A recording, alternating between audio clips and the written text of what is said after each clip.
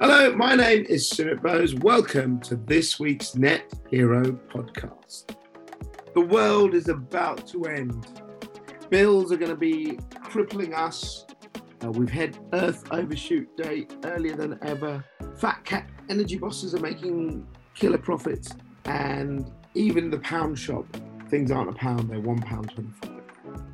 So you could say this is all doom and gloom and we should just give up. But how do we navigate the world of rising energy bills? This past week, we've heard of what's happened across Europe, where they've agreed to try and reduce, how they're going to do it, I don't know, by 15% their gas consumption. Russia's pretty much holding Germany to ransom. People are saying perhaps Germany will go into recession. Here, we're facing unmitigated pressure on rising costs because energy being a driving factor, and it's caused consternation with the Tory leadership hopefuls, because both Sunak and Truss are trying to work out how they would deal with this issue.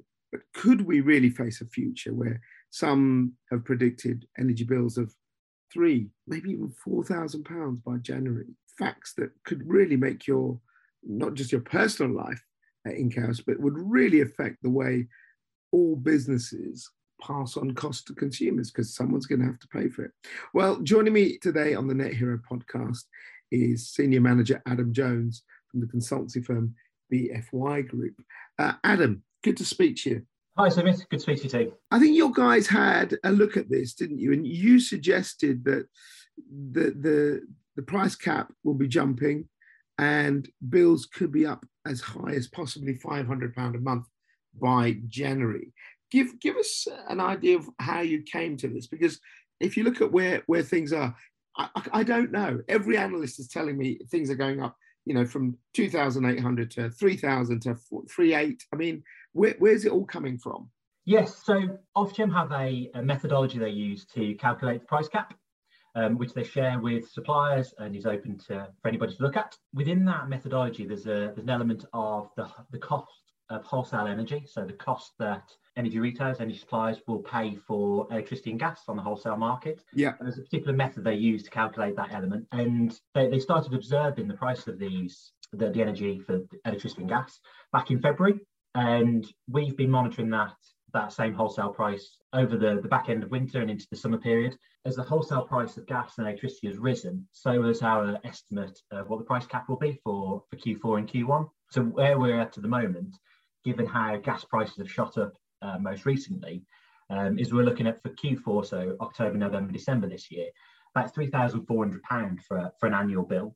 And then as we go into January, February, March next year, we see that stepping up even further to just over £3,800, which kind of based on a typical consumer's usage over January is looking like about £500 for January alone. We're talking domestic here, aren't we?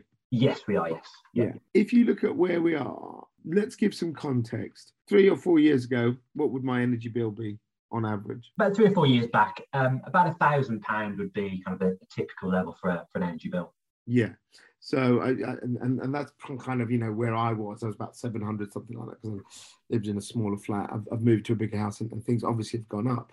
If we look at this, before we talk about businesses, which is clearly our main audience, where are the drivers for this? Because you could just say this is all about Russia invading Ukraine, but it's a bit more subtle than that, isn't it? Yes, absolutely. For domestic customers, for normal households, the largest driver is the cost of wholesale energy. So that's what's driving the overall price cap up. And I guess it's easy to say that it's Russia's intervention in Ukraine and then Russia holding Europe to ransom on gas is the cause of this. I guess it's slightly more subtle than that, in that for us in the UK, we don't get a lot of our gas directly from. We're quite lucky. Yeah. So we've got good flows coming from Norway and from the UK continental shelf as well. However, we are part of a much broader, globally connected gas market. That's having a knock-on impact into our UK markets, and it really all stems from our reliance on gas, both for heating our homes and for power generation. So we are kind of at the mercy of global markets, really, when it comes to our domestic prices. You worked in the energy sector, right, directly for a supplier before you became a consultant. So you'll remember the trilemma, right? You'll remember all of the stuff. No one ever talks about the trilemma anymore. It's quite funny that. But, the whole thing was we were going to transition 10, 12 years ago. There was going to be a bridging period. Then we were going to bring on nuclear, more wind. As a nation, I'm talking about us specifically rather than globally, but also, the world was about to take a massive stride towards more nuclear energy until Fukushima happened. So Germany, I remember, was about to sign off on about something like half a dozen nuclear power stations, and it just did a complete about face and imported shed loads more gas. Japan, actually, funnily enough, did the same with LNG. So is a lot of this historically going back for the lack of action, all nations, particularly our nation, though, as well, on having other baseload forms of energy? Yeah, and that's exactly it. You only got to look over to France and the French nuclear fleet becoming even more and more uncertain as to how much generation we're going to get from their nuclear fleet over the winter, which again is feeding into UK prices on the power side. And yes, we've just not had that level of investment into new technology. I guess the amount of generation we're getting is one element of the puzzle. I guess the other element is kind of the amount that we're consuming. Yeah. And I guess in the UK, we're not. Yeah, you've nailed it, haven't you?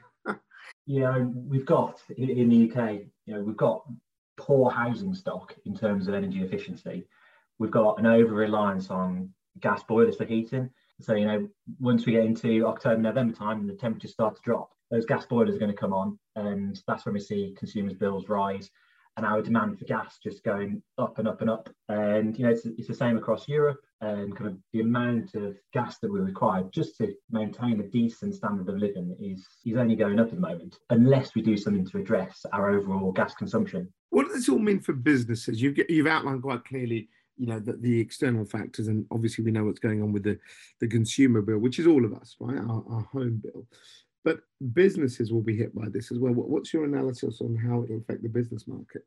Yes, I mean, in terms of, we've got a heavy industry that's still heavily reliant on gas consumption. And, these are industries that are nationally significant.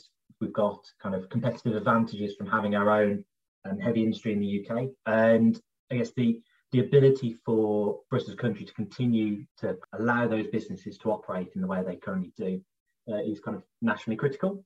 I guess at the same time, we need to be offering the ability for these businesses to be able to access kind of flexibility within the power market, for instance. So what can they do in terms of shifting their power load from kind of expensive peak times into kind of cheaper overnight periods?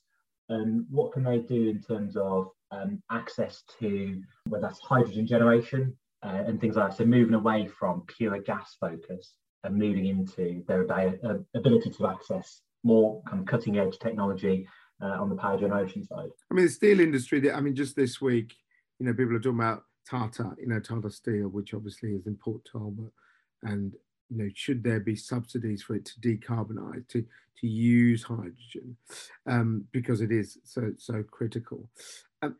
These are sort of the issues that actually, in a way, to do a low carbon transition, you have to decarbonize major industry, don't you? Yes, absolutely. But who's gonna pay for it, Adam? I mean, ultimately, the consumer pays for it, whether that's through directly through energy bills or whether that's through general taxation. And I guess that depends on how the cost of decarbonisation is ultimately funded. I guess you could say that industry as a whole, as a member of the broader society, has a right and obligation to do what they can to decarbonise their operations. However, you've also got to recognise that the cost of decarbonisation, it's not cheap. And so ultimately that will get passed through to kind of end users, whether that's through kind of consumers of steel or consumers of other heavy industry output. What's the solution in the short term? Because you could just say, I don't like promoting ideas people have of civil unrest and don't pay your bill and all that. I don't think that's a functioning society. But we have to be honest. There will be a lot of people that will struggle in very, very difficult circumstances. There are a lot of businesses facing ultimate pressures, especially after the pandemic and just starting to try and recover out of it. In the short term, what can businesses do and consumers do? the real pressing or looming crisis is, what are people going to do over winter? People, if you look at domestic consumers, there will be a lot of people kind of struggling to make that decision between heating and eating. It's a national challenge we've got to face into, is that how do we support the most vulnerable customers in the UK at the most challenging time of the year? How do we support them to continue to have a reasonable standard of living where they can continue to eat, they can continue to feed their children, continue to heat their homes to a level that you would expect of any first world country, if I'm honest. Yeah. And that has to come through from central support for. So you're talking about more government money, then, basically. That's the only way we're going to get the level of support that the most vulnerable people in society need to receive. We're facing bills of over £3,800 in the winter. Yeah. The current package of measures of £400 energy bill rebate over the 6 months of winter, it's a drop in the ocean. Cutting VAT on energy, again, it's a nice gesture. It's a drop in the ocean. What do you see? You're looking at the markets now. Can you see anything globally that might ease this pressure? I mean, there are many unsavory places that are producing oil and gas right now that we all know about. But I mean, is that the way that you look at different regimes to supply to get around it? Because the crisis for us, I suppose, is really, as you said, the crisis of Europe affects us rather than the direct crisis for us in terms of where we're getting our gas. But Europe is in deep hock to Russia across the whole board. My wife's family from Italy, and they've got a real problem with how much gas they get from Russia, same as obviously Germany and other parts of Europe. So is there a way that there can be some stabilization in you can see in the markets, or do you just see an upward curve for the next 6-7 months? Yeah, so at the moment what we're seeing is that there's a lot of risk and uncertainty priced into gas prices. So uncertainty as to what will Russia do next coming into the winter. And I guess that's kind of creates a bit of fear and uncertainty in the market. I guess when we look across Europe, we know Europe's now agreed to kind of cut their gas usage over the winter. I think it's by 15%. I think I was reading this morning that cities in particular in Germany, like Hanover, have decided to kind of cut hot water in municipal buildings and swimming pools. I mean, it's incredible, really. Yeah, it's for a first world country to be kind of taking those kind of actions to cut kind of basic civil amenities feels like a really, really strange place to be in the 21st century. But I guess these are the kind of decisions that countries are going to have to face over the next 6 months, or face even higher gas prices. When's this going to end? I'd love to be able to tell you that. I guess what we do see at the moment is that gas prices into summer next year and out into the winter the following year are lower than they are at the moment for the coming winter. Yeah. So small bit of relief on the horizon. However, we have seen those continue to rise over the past year. We've got a long time before we kind of come into summer 2023 and how those prices are going to outturn. You said you've been in the energy sector for I think you said about 17 years, right? So if you go back, is this a new shift you see, or is this just, the peaks and troughs of the market that's happened over the last kind of 20 years, the crunch in 2008 and things like that, and they bounce back and recover? Because there's a different factor here, which is the climate change factor, and globally, we are all going to have to pick up the cost of trying to decarbonize.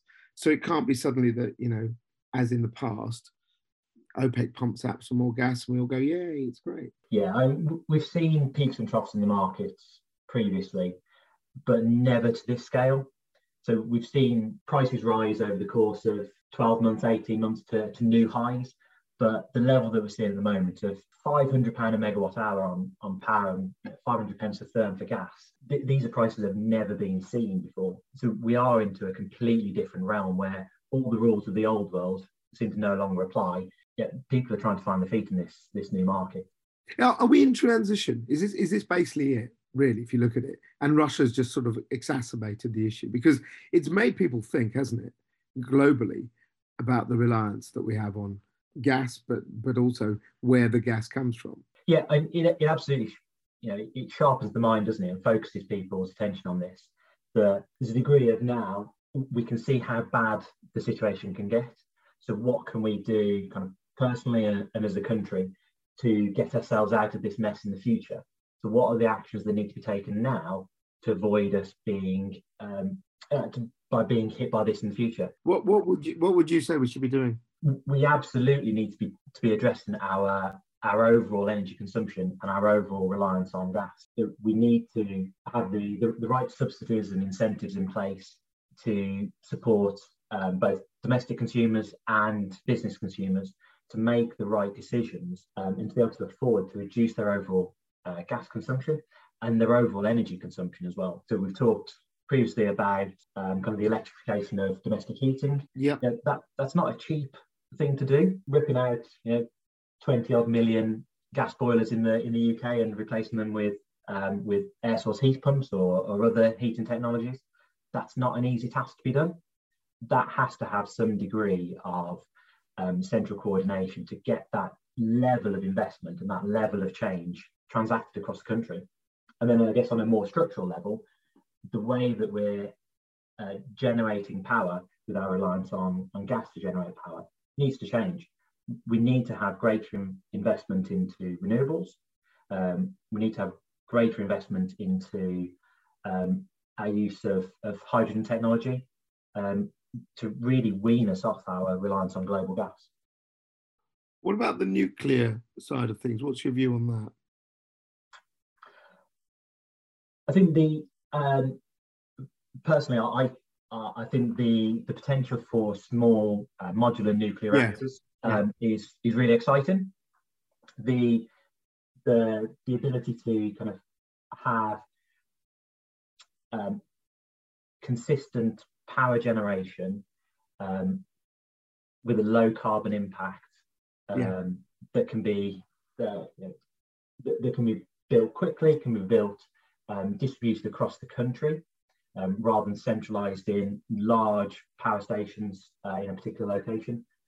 That's a really attractive feature of kind of the future of nuclear. For us now, before we sort of end, we've got to look at where we got to be.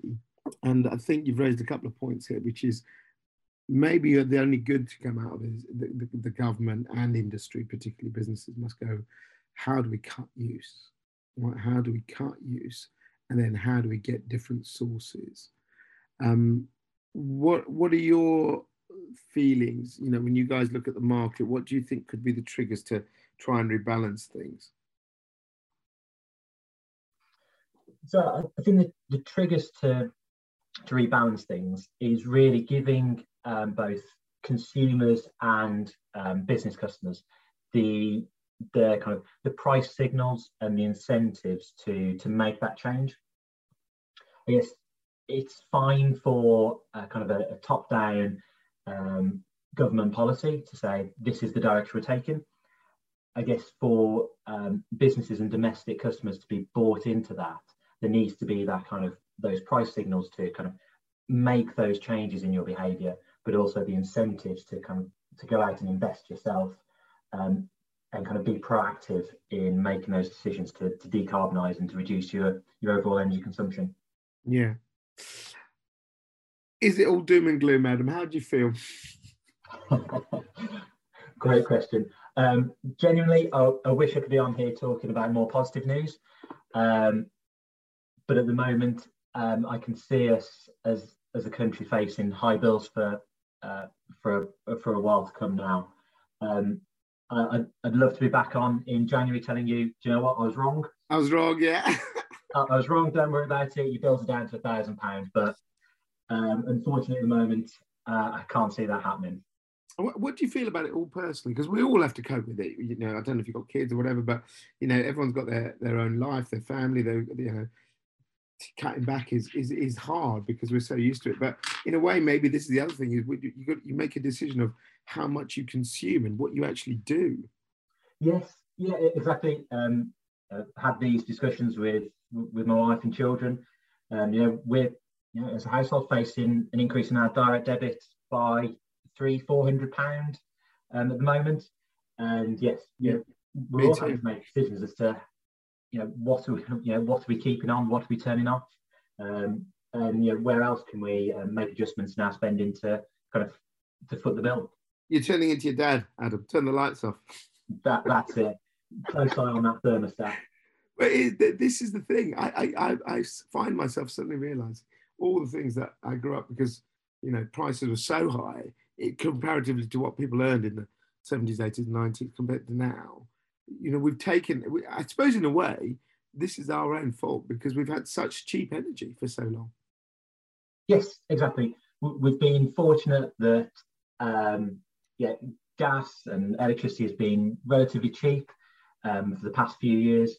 We've had an abundance of kind of small challenger suppliers in the market where we've all been able to get access to cheap power, cheap gas. Yeah.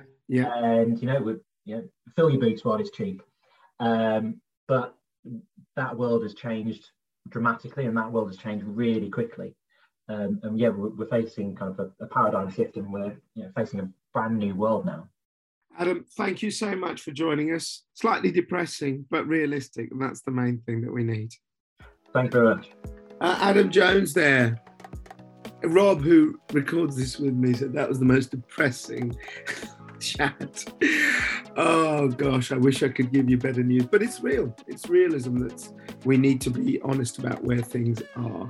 And unfortunately, I do think that Adam's right. We are facing a time of unprecedented costs, which look like in the short term, they will just keep going. There are things you can do.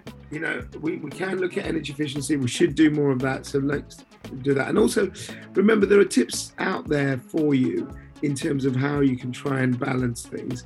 If you go to Future Net Zero and you have a look at what we're doing with the Carbon AAA program, that will help you. But also you can see there's lots of stories in our news section about what's being allowed, where there's ways for you to get help from energy companies that will try and help you out. So do make sure you check that out. Thank you for listening. Thank you for supporting us. Keep doing so. We'll be bringing you some more stuff. And come this autumn, we'll be starting something new. We'll be doing some sort of themes, certain weeks where we cover a theme, and the Net Hero podcast will be following that theme. And so I'm looking for people to contribute. Our first themes will be EVs and charging, which obviously a lot of people have got an interest in. We'll be looking at the energy markets, and we'll be looking at renewables and how we use them. So if you're interested in any of that, then do get in touch. And if you want to be featured on the Net Hero podcast, just email nethero@futurenetzero.com. See you next week. You've been listening to the Net Hero podcast with Sumit Bose from Future Net Zero. Visit our platform for all things net zero. And if you or your business is doing great things on the path to net zero and want to be featured on the podcast, email nethero@futurenetzero.com. Follow us on social media. futurenetzero.com. Better business, better planet.